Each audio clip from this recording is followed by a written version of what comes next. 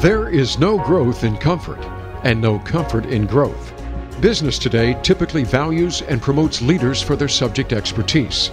Leaders who have command of the details and execute based on knowledge and experience are highly respected. However, to grow as a leader, you have to get out of your comfort zone. That means learning to lead without just being the expert. Learn to gain the trust and respect of a team that might know more than you do. Get comfortable with ambiguity and with not having all the information. Develop the skills and confidence to lead in a different way. Welcome to Out of the Comfort Zone, and I'm Wanda Wallace. So organizations always say that their competitive advantage is our people. How many times do you pick up an annual report and that's one of the headline news items? Well, according to my guest today, the competitive advantage is, yes, the people, but more importantly, it's the relationships between people. And that's what my guest is going to argue defines the culture. So if that's the case, what can you do as an individual within an organization to improve the relationships between people? Well, there are 15 key things, and we're going to talk about a few of those. So with me today is Todd Davis. Todd is author of Franklin Covey's upcoming book, Get Better, 15 Proven Practices to Build Effective Relationships at Work. It's available for pre-order now and will be released in November. He's also the co-author of Talent Unleashed, 3 leadership conversations to ignite the unlimited potential in people. Now, Todd has over 30 years experience in human resources and a variety of other roles. He's been with Franklin Covey for 20 years, and he's currently the Chief People Officer and Executive Vice President. Before that, though, he was the director of Franklin Covey's Innovation Group, leading the development of many of Franklin Covey's core offerings that are still part of the company's world-renowned content. Todd has delivered a number of keynote addresses and speeches at industry conferences and all around, including with many of Franklin Covey's clients, and his topics are specialty around leadership, interpersonal effectiveness, and building winning cultures. Board of Directors for HR.com, Association for Talent Development, and Society for Human Resource Management. Todd, welcome to the show. Well, thank you so much, and thank you for that nice introduction. You just started my day off right. Fabulous. Well, I have a feeling we're going to say a lot more about this at the end of the show, because there's some interesting points of view you have to offer here, and I'm really looking forward to hearing them. So I want to start with my opening comment here, which is the notion that culture is determined by the interactions between people. Why do you say that? Well, at Franklin Covey, we not just believe, we know through years and years, this is what we do, that culture is in fact your competitive advantage. In fact, we say it's the ultimate competitive advantage. And so, to answer your question, really, what is culture? A lot of things contribute to the definition of a culture, including, the spoken and often the unspoken values and norms and systems in an organization or team. But ultimately, culture boils down to the collective behavior of your people. It's what the collective group of people are doing. And that is really broken down to the nature of the relationships between those people. That's what drives that collective behavior. So that is, in fact, why I profess and have found time and time again that it really boils down to these relationships. It's a different way of framing it, but it makes a lot of sense, because if you think about what we've always described in the literature around culture, we talk about the spoken and unspoken rules and processes. We talk about what you can and cannot do around here. We talk about the stories that people tell. We talk about the artifacts that we give meaning to as being representative of the culture. But those all exist in the interactions between people, in the telling of the story among people, for example. So I just never thought about it that way. I think it's a clever way of describing it. Well, thank you. Okay, so tell me a little bit about why you decided to write this book. So 15 things people can do to build effective relationships at work. Right, 15, I say proven practices, because for the past, I've been with Franklin Covey for 21 years, but really for the past 30 years, I've been in roles where I've observed and coached leaders and others at all levels, within organizations. And, for the past 21 years, from the literally hundreds of principles and tools and paradigms found in Franklin Covey's world-class solutions, I've been in a role where I've been able to identify those practices which I've seen time and time again be the real catalysts for positively influencing, and in some cases, even changing others. We all have more and more put upon us all the time, and we're measured in a lot of different ways, you and I and everybody listening, but the ultimate measure is by the results we get. And I don't know about you, but unless you're a pro golfer, the rest of us get results with and through other people. And other people are really difficult to change or even influence. And so in my role in coaching others, and that includes, a lot of mistakes I've made too, like I said, I've seen time and time again the 15 things or practices that tend to really accelerate those relationships or trip them up. Okay, so I love the fact that we're going to take hundreds and we're going to drive it down to 15. This sounds really good. Now, for my listeners, I'm going to give you a heads up. We won't get through all 15, but I hope we're going to hit some of the highlights. And I'm going to say I picked some of my favorites, quite honestly. But let's start with the end in mind, because number 15 in your book, Get Better, 15 Proven Practices to Build Effective Relationships at Work, you say start with humility. So why is that so important? Yeah, thanks you for asking that. It's my favorite, probably my favorite practice. And I put it at the end and purposefully titled it Start with Humility, because we can work on every bit of our competencies and skill sets and relationships, but if there's this underlying I got to be right, or I'm not really the one that needs this, but Wanda needs this, or Joe needs this, or Stephanie needs this, we're not going to get anywhere.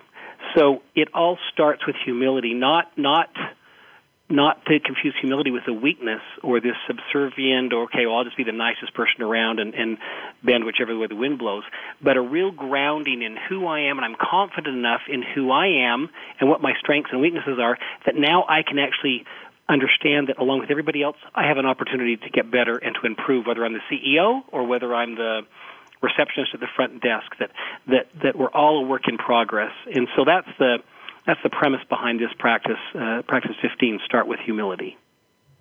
I like that you said it's not about being weak, and you use this magic word confidence, because I find that it is a combination of humility, acceptance of who I am, what I'm good at, what I'm not good at, ability to admit my own mistakes, but not wallow in them, combined with a degree of confidence so that I'm not just pushed by every wind and whim that comes along. And getting that sense of balance, I find, is really difficult to do. I agree. It has to be an ongoing focus, to free yourself from pride or arrogance or having to be right, and to understanding and reminding yourself it's actually a strength to know that that I'm really good or great at some things, but not at everything, and that there are other people, and my job, my role, whether I'm an official leader or not, isn't to be the smartest, the brightest, to know everything, but it's to be aware of everything and surround myself with people who are experts in different areas and be this coordinator of whatever we all collectively want the result or the outcome to be. That was a lot of words, but that's how I feel about humility. All right. So it's not about being the smartest and the brightest, which I think is hugely important, but it is about being aware of lots of things and being more of the coordinator than it is being the knower. And for my expertise listeners, that's a major step. Not being the one who's knowing, but being the one who's coordinating. Okay, I know when I talk to people about leadership and I ask them about their most admired leaders, people they've worked for, they really have huge respect for, they will always say that some degree of humility is part of it. But when I'm coaching individual leaders and trying to get them to understand their need to show a bit of humility, they come a bit unglued, as in that's showing weakness. So do you have any advice for how to help people get this balance right between humility and weakness? Yeah, great question. There is this careful balance between, well, I want to be seen as credible, but so if I expose my vulnerabilities or my lack of knowledge in a particular area, am I seen as less credible? Years ago, prior to the industry I'm now in, I worked in the medical industry, and I recruited physicians for a living. And it was interesting, and while this particular problem I'm going to bring up has come a long way since then, back then there was the real challenge of certain physician groups or physician specialties becoming so expert in their area but having little to no bedside manner and rapport with their patients. And I read an interesting study, and again, this was 30 years ago, but I read an interesting study that talked about the level of lawsuits, malpractice suits. And I don't remember the details of it. The idea of it was that the lawsuits weren't based on the actual or potential malpractice that had happened. It was based on the lack of bedside manner that the physician had with her or his patients. And I find that interesting. I think about that today because a physician, a surgeon, certainly has to be seen as credible in her field or knowing what she's doing, but equally has to have the rapport with the patient. And I think that just came to mind as you were asking about this balance of not losing credibility. I'm an expert in my area, but I'm also approachable, open to new ideas, respectful, and more than respectful, but really welcome and benefit from and synergize, if you will, a popular term at Franklin Covey, with others and their expertise. So it is, I don't think there's a clear-cut definition, well, here's exactly how you do it, but I think it's being mindful of the fact that I don't need to know everything, and nobody does, and if they say they do, they're pretending, and they probably aren't very collaborative and aren't a very good leader. It's being aware of what my areas of expertise are, and I hope at the top of that list is the ability to identify who's good at what so I can pull together the right team to get the best outcome. Okay, makes a lot of sense to me. I like this idea of credibility. Charles Green, who's been on our show, author of Trusted Advisor, talks about trust as being the combination, the sum of credibility, your expertise, reliability, doing what you say you do, plus intimacy divided by self-interest. And I think this notion that you're talking about, humility, is somehow a bit of that combination of the ability to create intimacy and to minimize some self-interest in the process. So, Todd, moving on to I want to move on to some of the others, but do you have any advice for how to be sure you start with humility? Well, I think you check yourself every day. In fact, I don't know how much time we have, but I when I talk about the book Everywhere I Go, I begin with a play that was written by the French philosopher Jean-Paul Sartre back in the 1940s. He wrote a play called No Exit. And very quickly, the play begins with these three individuals in the afterlife, and they're in a room with no doors, and the windows are completely bricked up, and they really don't like each other. And because they don't like each other, they try and change each other, and that only escalates their frustration. And they slowly start to realize that hell isn't a place, but in fact, hell is other people, and people that won't change or do or behave the way we want them to. And another interesting aspect of this play is that in this room that's bricked up, no doors, there are no mirrors. So these people who are so busy trying to change each other, even if they wanted to, they don't have the ability to look at themselves first. And so in answer to your question, great leaders, and leaders, we're all leaders or can be, it's a choice, not a title, they look in the metaphorical mirror every day and say, what do I need to change? What do I need to do or model differently? As Gandhi said it best, be the change. And the most influential people I've ever met, I think any of us have ever met, certainly leaders, they are models of the very thing that they're hoping everyone else will do. Okay, so it's that constant look in the mirror in any way you can get, from feedback, from 360, from coaching, from any process that lets you look in the mirror. Okay, so lest we talk about only one of the your 15, let's go to the first one in your book, which is this, I love the phrase, wear glasses that work. What's that about? Yeah. Wear glasses that work is all about the paradigms that we hold. When I was in the second grade, is when I got my first pair of actual glasses. And I didn't realize how blind I was till I got those. And I remember the day putting those on, many years ago. I remember looking up and seeing the actual leaves on the trees for the first time. Prior to that, I could see this green kind of, mass or blob up there. And I honestly, Wanda, I thought that's what everybody saw when they looked up at the leaves and were up on the trees. That's the principle behind wearing glasses that work. It's seeing things as they really are versus what we have convinced ourselves they are.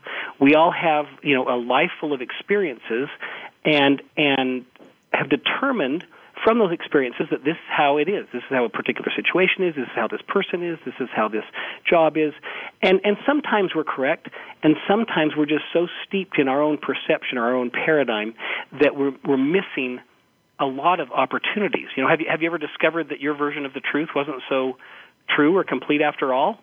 I know regularly. Yeah. Yeah. And so wearing glasses that work is saying, step back, consider, and that's the word that just comes to mind every time I teach this concept. Just consider other possibilities. Consider a different point of view. It doesn't mean you flip-flop and have to, go change whatever somebody else is thinking, but consider there are other possibilities. Okay, I love that one. Consider that there's other possibilities. I know when I'm coaching people and we're dealing with a particular problematic relationship somewhere around them at work, and they have made up a whole story about why that person is doing what they're doing, what their underlying motives are, how they've done it in the past, and they will keep doing it again and again and again. There's a whole script around this one. And oftentimes they're verified with friends who are more than happy to say, yeah, you're absolutely right. And so now whatever view I have is just laid in stone. Mm-hmm. Getting them to open up to it might be possible that there's another interpretation. Boy, is it hard work, but when you get there, the doors break open for what else you could do that might make a difference in a relationship. That is so well said. And as those doors break open, and it happens once, then it, for me anyway, and for others that I've coached, it all of a sudden starts opening more and more doors. And again, I don't mean that all of a sudden I start changing everything I held to be true or accurate, but I do start considering the possibilities. I have an exercise and activity that I do with people that has really helped them on this particular practice, and that is that I ask them to consider or talk about the situation, whether it's seeing something very differently from a coworker or a particular circumstance, and I have them list all of the reasons they feel the way they do about that particular person or that situation. So they list all those out, and then I say, now circle or underline those things in your big diatribe here that are facts. And by facts, I mean you could show them to Todd and Wanda and anybody else, and everybody would agree. And the things that they're able to circle or underline are pretty minimal. And that's okay. So I say, okay, well, so here are the 3 facts. Anybody that you talk about with this would agree with you. Now, all of these other things, while they may be true, they're actually just really strongly held opinions that you have. Let's pick 1 or 2 of those, and just give me a minute here and consider that might be an inaccurate opinion, and let's dive into that and explore it deeper. And it's this great way to kind of unlock this idea of what you just said a minute ago. Wow, I was thinking of all of these as facts, and in fact, they are not. So, Anyway. Yeah. I often say to people that if you get out of the adjectives or nouns when you're describing someone else or a relationship and you go to the verbs, you're probably in fairly safe territory, because then we're talking about observable actions, what you said or what you did. Yeah, great advice. Okay. All right, Todd, we're going to take a break. With me today is Todd Davis. Todd is the author of a forthcoming book in November, in fact, Get Better, 15 Proven Practices to Build Effective Relationships at Work. Now, Todd has spent the last 20 years at Franklin Covey in a variety of roles, but most importantly, he's been able to look at the hundreds and hundreds of pieces of advice that Franklin Covey offers in their suite of content, and has distilled that down to 15 things that he sees day in and day out in coaching and in observing people that really make a difference in your ability to influence and to get the results you're looking through and to change the culture you're looking for. So when we come back, we're going to continue with a few more of these 15 practices. We'll be right back.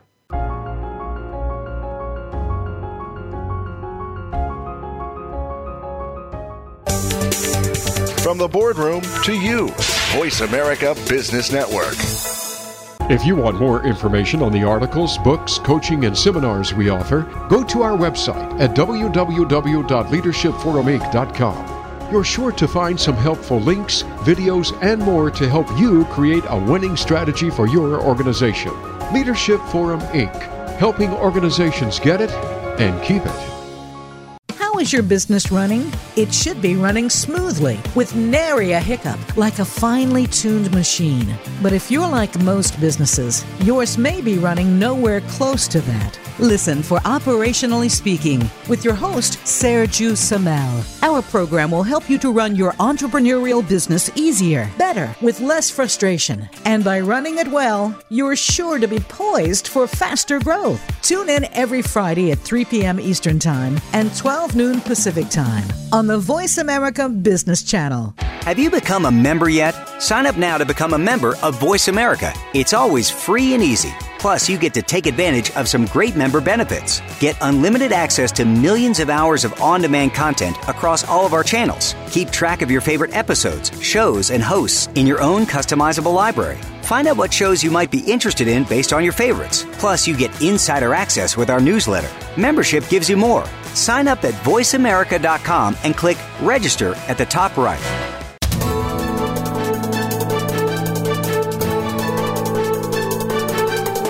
Whether the market's up or down, or if you're looking to improve your portfolio, our experts are ready to talk to you. Call now. Toll free, 866-472-5790. That's 866-472-5790. Voice America Business Network.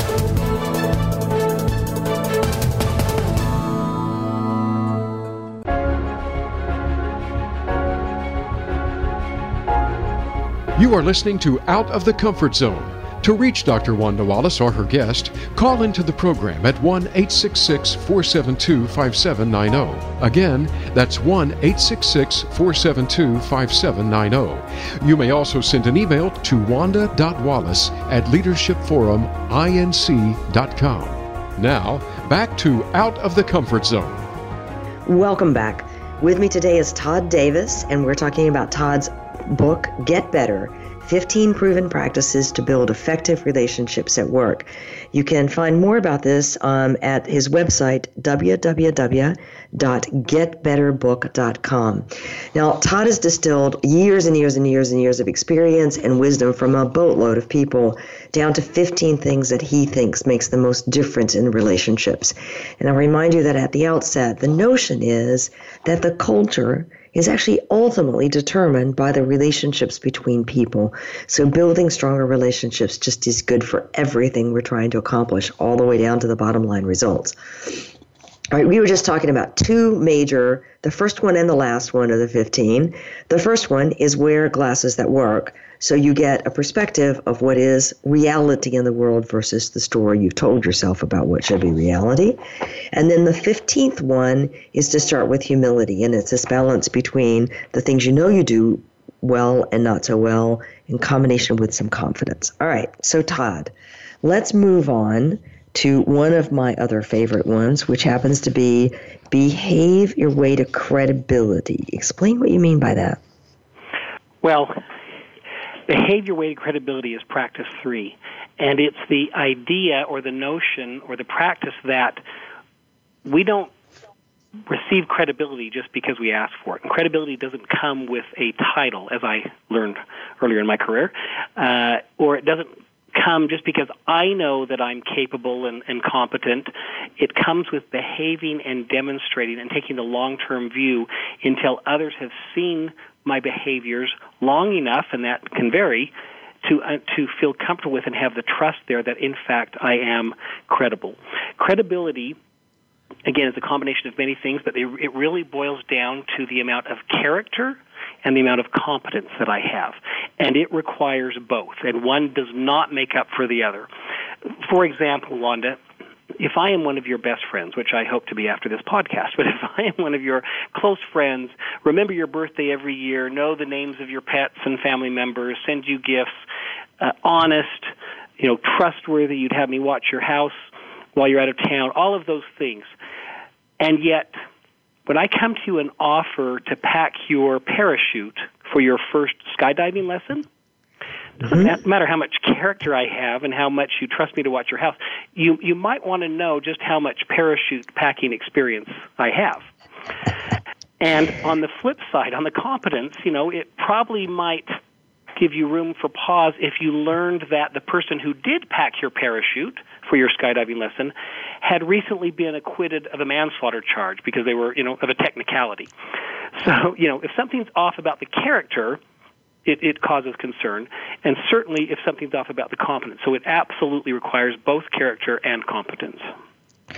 I like that one because, I may trust you to have knowledge about a particular process or system because you know it better than anybody else in the world, but it doesn't mean I trust you beyond just that immediate knowledge. And that's exactly what you're saying. When something's on the line, like my parachute and my life, it takes both credibility and our character and competence.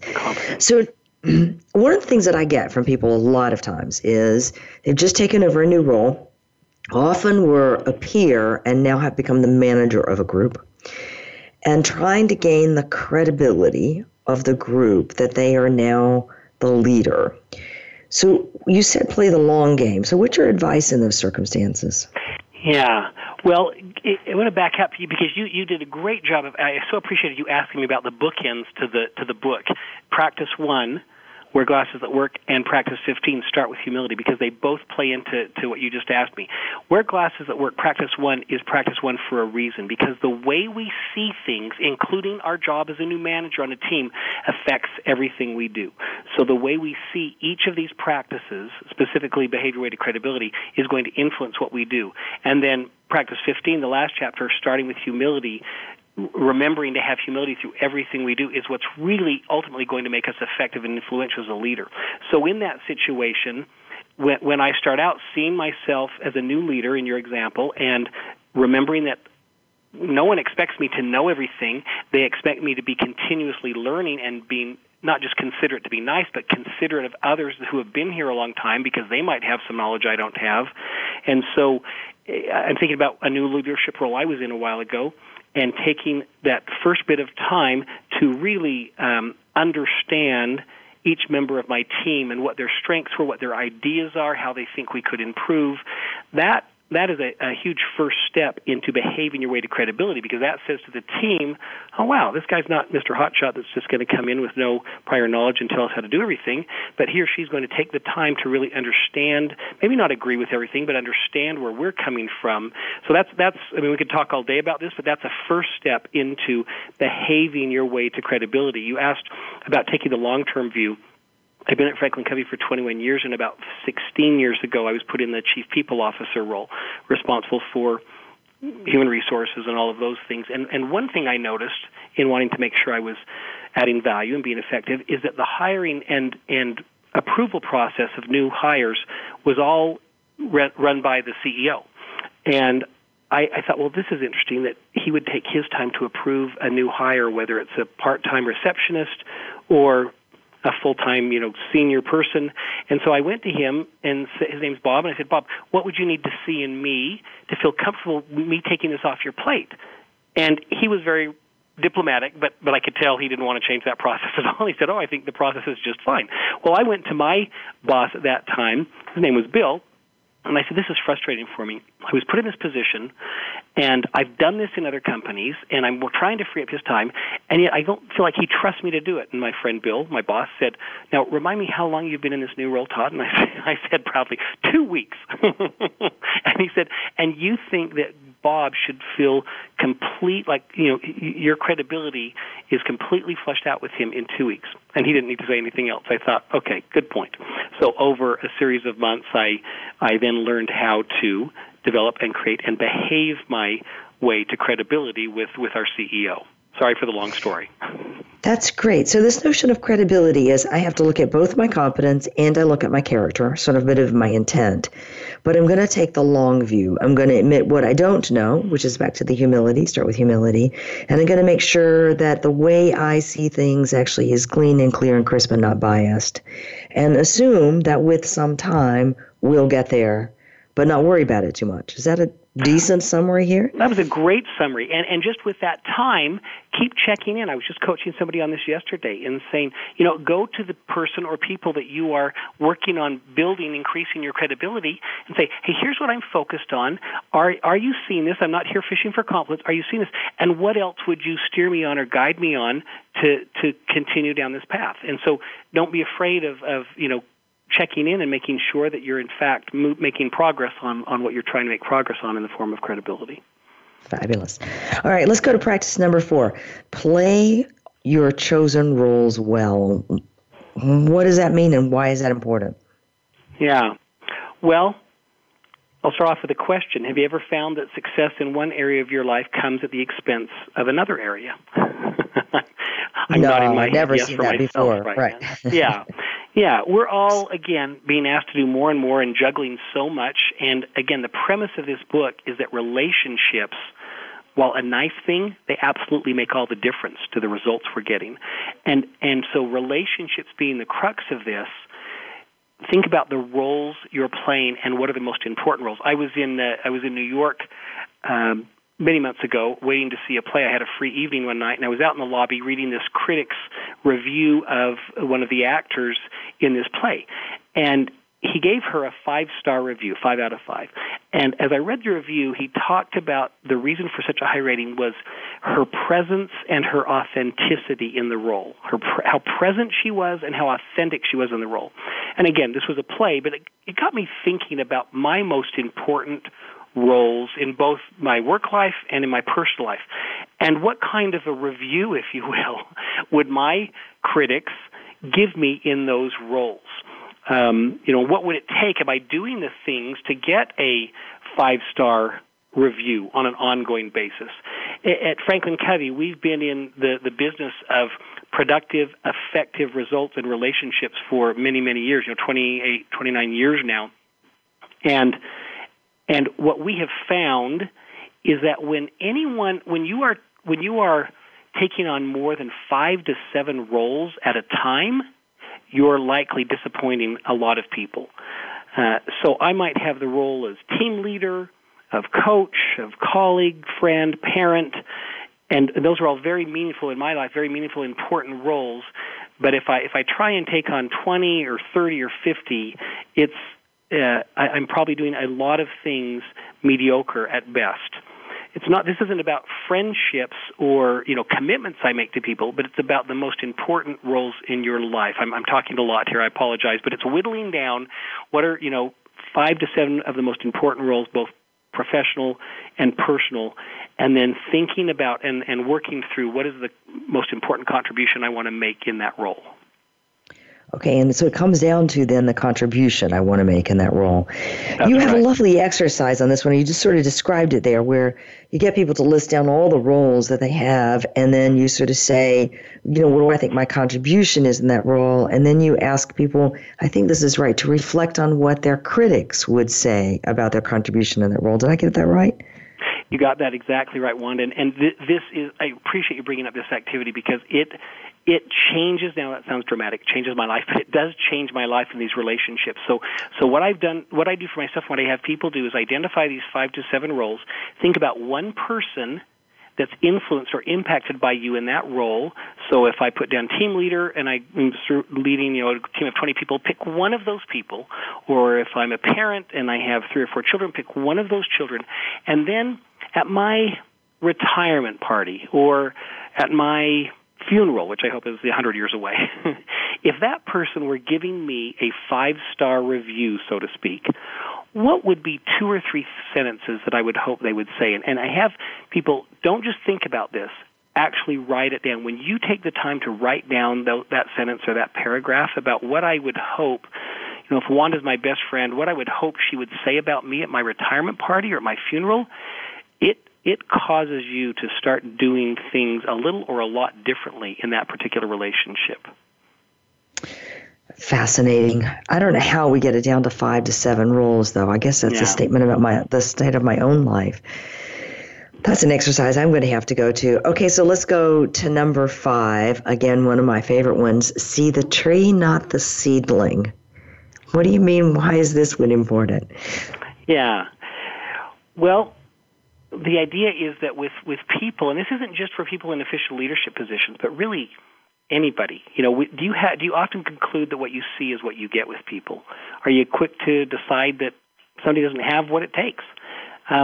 I work with a lot of great people here at Franklin Covey. There's one particular leader who has a lot of great skills, but she, as we have a big recruiting department that recruits for all of our spaces, recruits for her, and unless they present kind of a already made, ready to go, doesn't need any coaching candidate, she bypasses it.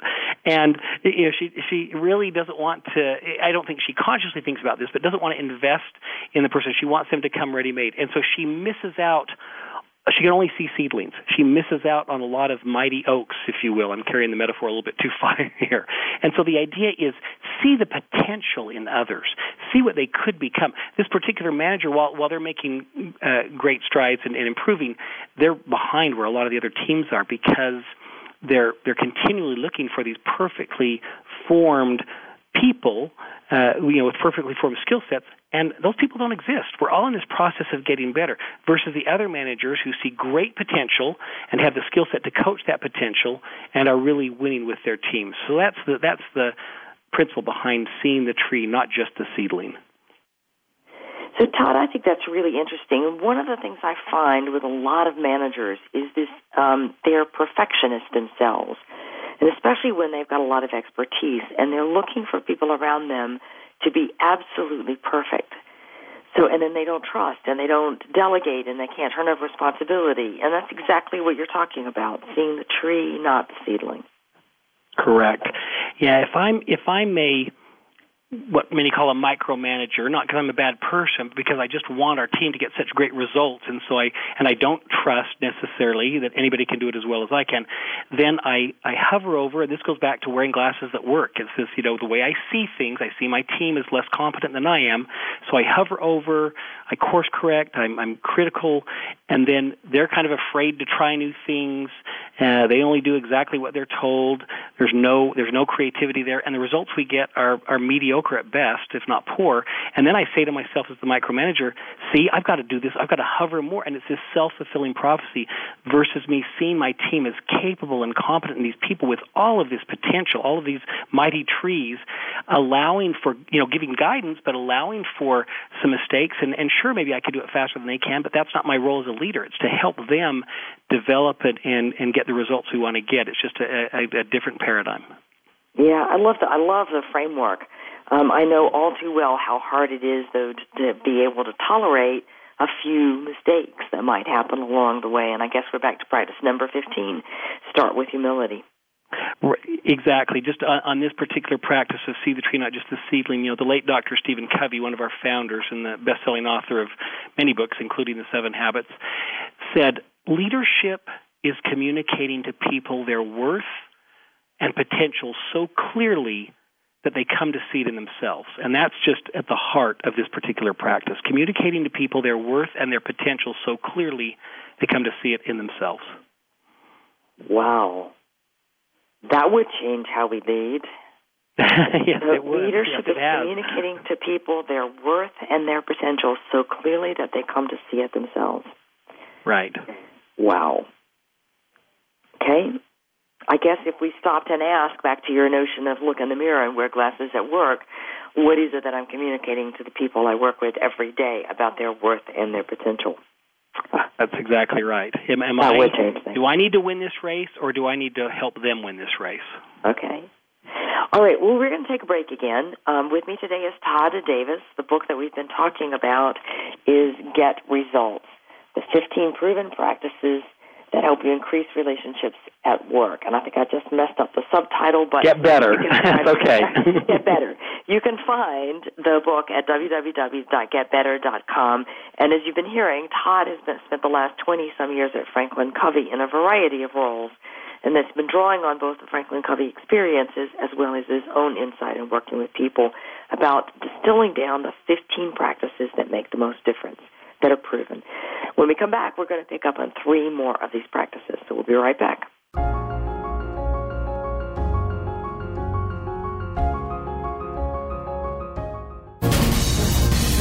Voice America Business Network, the bottom line in business. If you want more information on the articles, books, coaching, and seminars we offer, go to our website at www.leadershipforuminc.com. You're sure to find some helpful links, videos, and more to help you create a winning strategy for your organization. Leadership Forum, Inc., helping organizations get it and keep it. Tune in to The Soul of Enterprise, Business in the Knowledge Economy, with co-hosts Ron Baker and Ed Kless. Ron and Ed will show you how to recognize that wealth is created by intellectual capital. It's all in the possibilities that we can create and that are created for us. These possibilities are destined to be discovered by human imagination and through the service of others, creating a brighter future for all of us. The Soul of Enterprise is heard live every Friday at 1 p.m. Pacific Time, 4 p.m. Eastern, on the Voice America Business Channel, and simulcast at the same time on the Voice America Variety Channel. Your favorite Voice America Talk Radio Network shows and hosts are in your car, outdoors, and wherever you need them to be. Listen anywhere. Get our mobile app for iPhone, BlackBerry, or Android at the Apple iTunes App Store, BlackBerry App World, or Android Market.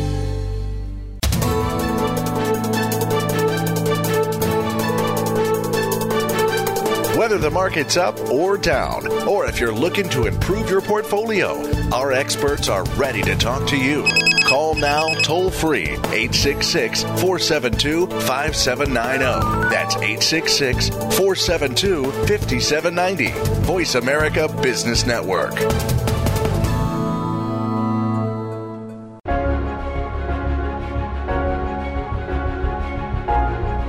You are listening to Out of the Comfort Zone. To reach Dr. Wanda Wallace or her guest, call into the program at 1-866-472-5790. Again, that's 1-866-472-5790. You may also send an email to wanda.wallace@leadershipforuminc.com. Now, back to Out of the Comfort Zone. Welcome back. With me today is Todd Davis. The book that we've been talking about is Todd's work on the 15 proven practices that really make a difference in building effective relationships. The book is called Get Better. You can find out more about it from www.getbetterbook.com. I love this. So Todd has spent 20-some years at Franklin Covey looking at some of the world's best practices in how do you build effective relationships, and has taken all of that knowledge and distilled it down to 15. So the ones that we have been talking about very simply are start with humility, which is number 15. Number 1, wear glasses at work. Behave your way to credibility, which is both competence and character, what driving credibility. Play your chosen roles well, and see the tree, not the seedling. So I want to go now to one of my absolute favorite ones, which is avoid the pinball syndrome. So explain what you mean from this one, Todd. Okay, thank you, Wanda. Well, avoid the pinball syndrome. I think I wrote it just for me. It's of the 15 practices. I have room for improvement in all of them. This is the one I struggle with the most, and I think most of my colleagues do. Many of your listeners may remember back in the heyday what pinball games are. There are certainly 100 apps out there now with pinball games, but this is the old pinball machine. You can still find them sometimes in strip malls and retail outlets, but where you stand at this big machine and it has the bells and the buzzers and the whistles, and you have these flippers, and the goal is to keep this ball up bouncing around and going as long as you can. And while it's exciting because of all the stimulus that's happening. In the end, the ball drops down because gravity wins out and goes down the hole, and the game's over, and you see how many points you score. That's a fun game. What happens in life, particularly in our professional lives, is that we get addicted to the pinball syndrome. All of the activity, you ever get to the end of the day and you're exhausted, and then you think back and say, what did I accomplish of real worth or value? It's because we get addicted, I lead the pack in this sometimes, of all the activity, the hustle and bustle, and the adrenaline rush we really get from checking those things off the list and being in meetings and on the phone and doing all these things, when we have unintentionally not focused on what are the important things in the midst of all of this urgency. Certainly see that. In fact, it's so easy to go to work every day, be extraordinarily busy, have every minute occupied, and accomplish absolutely nothing at the end of the year. Mm-hmm. Unfortunately, yes. Yeah. So what's the anecdote for the pinball syndrome? How do we stop doing this bounce, bounce, bounce, bounce? Yeah, well, I will tell you, after 21 years at Franklin Covey, it is an ongoing pursuit for me, but I have had weeks, and more weeks than not, of being more successful at this. And it happens when I begin the week, and for me that's on a Sunday night. I begin the week by laying out my week, looking at what's already scheduled or blocked out, think kind of those things that are immovable, and then deciding, okay, at the end of this week, what would have me feel satisfied that I've made significant progress on the most important things? Blocking out the time, it's really just planning that week, and then being true to what I've planned. Say, you know what, I got to allow for some urgencies that are going to come up. I've got to allow for this and that. But by the time this week's over, I am going to have made movement on these things. That planning, both mental and then actually down on whatever your planning device is, whether it's on paper, whether it's in your phone or on your Outlook, making that plan before the week begins contributes to those weeks where I've been most successful at not finishing the week and having another week of a ton of activity where I'm exhausted, but having accomplished little to no value of those things that are most important. It's interesting. One of the people that I've worked with says that in his role, in a senior leader position, he tries to keep 50% of his calendar open. Mm-hmm. Because much of his job is about being available to people for whatever craziness turns up. Whoever needed advice, whoever needed him to be somewhere, solve a problem, and so forth. I think most people would kind of be shocked at the notion that you keep 50% of your calendar open. But what if we could keep 15% of our calendar open for urgencies? Yeah, great suggestion. And it's, the definition of insanity. We keep doing the same thing over and over again, expecting a different outcome, and yet it sounds like this wise client of yours realized, wait, this is the nature of my job. And so clearly this is what the results I get are by coaching and helping these people, and I have no idea what's going to come this week, so I'm going to block out 50% of my time. It's a great suggestion. Just keep it clear. And one of my other executives also says about this one that you should know every morning when you come in what's the most urgent thing for you to get done that day to move your major objectives forward. Mm-hmm. So it's not you're going to move, not going to get them all, but what's the one or two things you're going to get done today, and do that first thing before you get distracted by email and meetings and dozens of other things that consume your capacity. Yeah, all those fires that are going to surely come up during the day. I think it's a very difficult one. Avoid the pinball syndrome, and I think you're right. It's addictive. I love how you say that. Okay, let's go to practice number 11, which is get your volume right. Explain.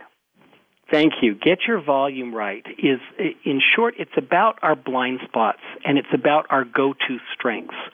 So what I mean by get your volume right, any strengths, I don't know that strengths become a weakness, but they certainly start to work against us. Any strength taken too far starts to work against us. So, for example, I have the strength, and I'll say this with humility, practice 15, I have the strength of being very accommodating, something I've always been known for. I probably didn't have enough friends as a child, so I just wanted to accommodate people. And that can be a good thing in that I'm a people pleaser. I want to help people out. That's the intent of my heart. And yet, taken too far, I start to do a mediocre job at a lot of things. I get caught in what my friend called the thick of thin things. Get caught in the thick of thin things. So in my attempt to kind of be there for everyone or pick up the ball or whatever, I do a lot of mediocre things. I can do a lot of things at a mediocre level versus choosing a few things and knocking it out of the park on those things.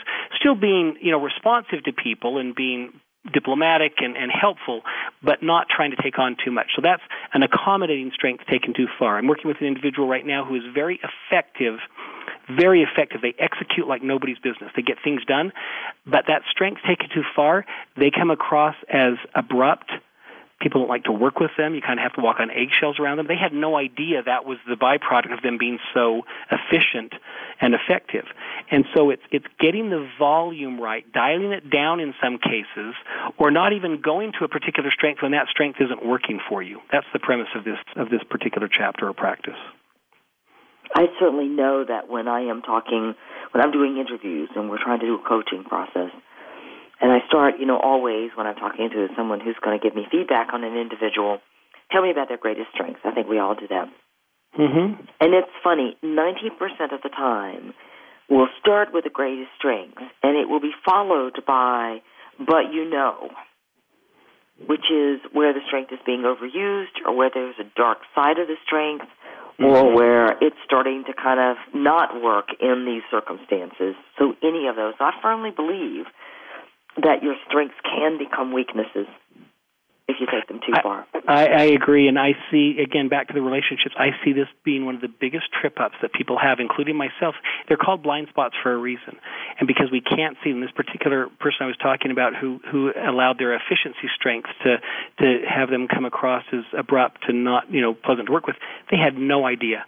When they came to me and said, I just want to know why I'm continually being passed over for these different opportunities, and because they sincerely wanted to know, and I shared it with them, they weren't offended. They just had no idea, and they were able to start slowly course-correcting and turning down the dial on that particular strength.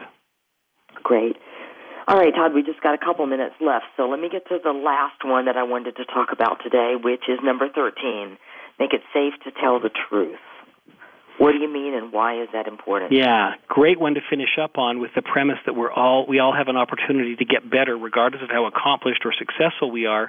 There's always room for improvement, but we can only improve if we know where we need to improve. So do you make it safe for others to tell you the truth?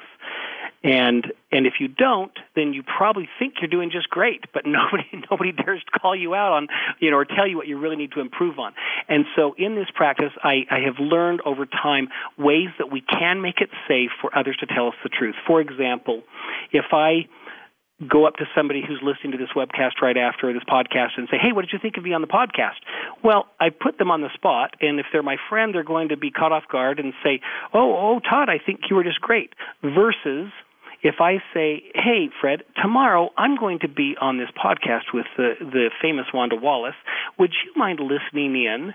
And I certainly want, hopefully you'll get something out of the podcast, but I'd also like you to be listening about my skill set in responding to Wanda, in what I could do better, in where it maybe got a little boring or whatever. I'd really love your feedback on this because I'd really like to get better. I'm asking the same thing, but two very different ways of asking it. And the second way, of course, I'm making it safe for Fred to tell me the truth. He knows that I really want his feedback. So that's just a quick example of ways we can make it safe for others to tell us the truth if we sincerely want to get better. Okay. So just to hit a highlight on that one, so when you ask questions like, what do you think? Tell me what I can do. Tell me how I can get better. They're so open-ended. I think the answer to that is everything's fine. But you have to ask questions in a way that really shows to people you really do want their candid and critical feedback. That's right. I'm not here fishing for compliments, which a lot of people do, and that's okay. We all need validation sometimes, but if I really want to get better, I'm going to give plenty of notice. Say, hey, I'd like to meet with you in a couple of days, Wanda, and I'd love you to come prepared with telling me, what I do well, what's working well in our relationship, but what could I improve on? Where could I do better? Could you give that some thought, and could we meet in a couple of days? That's another example of making it safe for people to tell you the truth. Okay. Well, Todd, it's been great having you on the show. Thank you very much for being a guest. Thank you. I've really enjoyed this.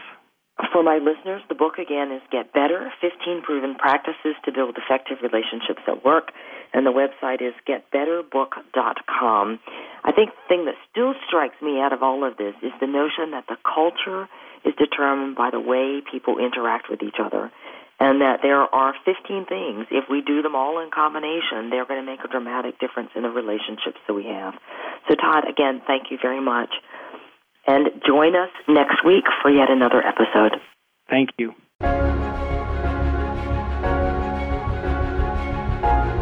Thank you for joining us for Out of the Comfort Zone. Tune in again for another edition with Dr. Wanda Wallace next Friday at 11 a.m. Pacific Time and 2 p.m. Eastern Time on the Voice America Business Channel. Reach outside your comfort zone this week.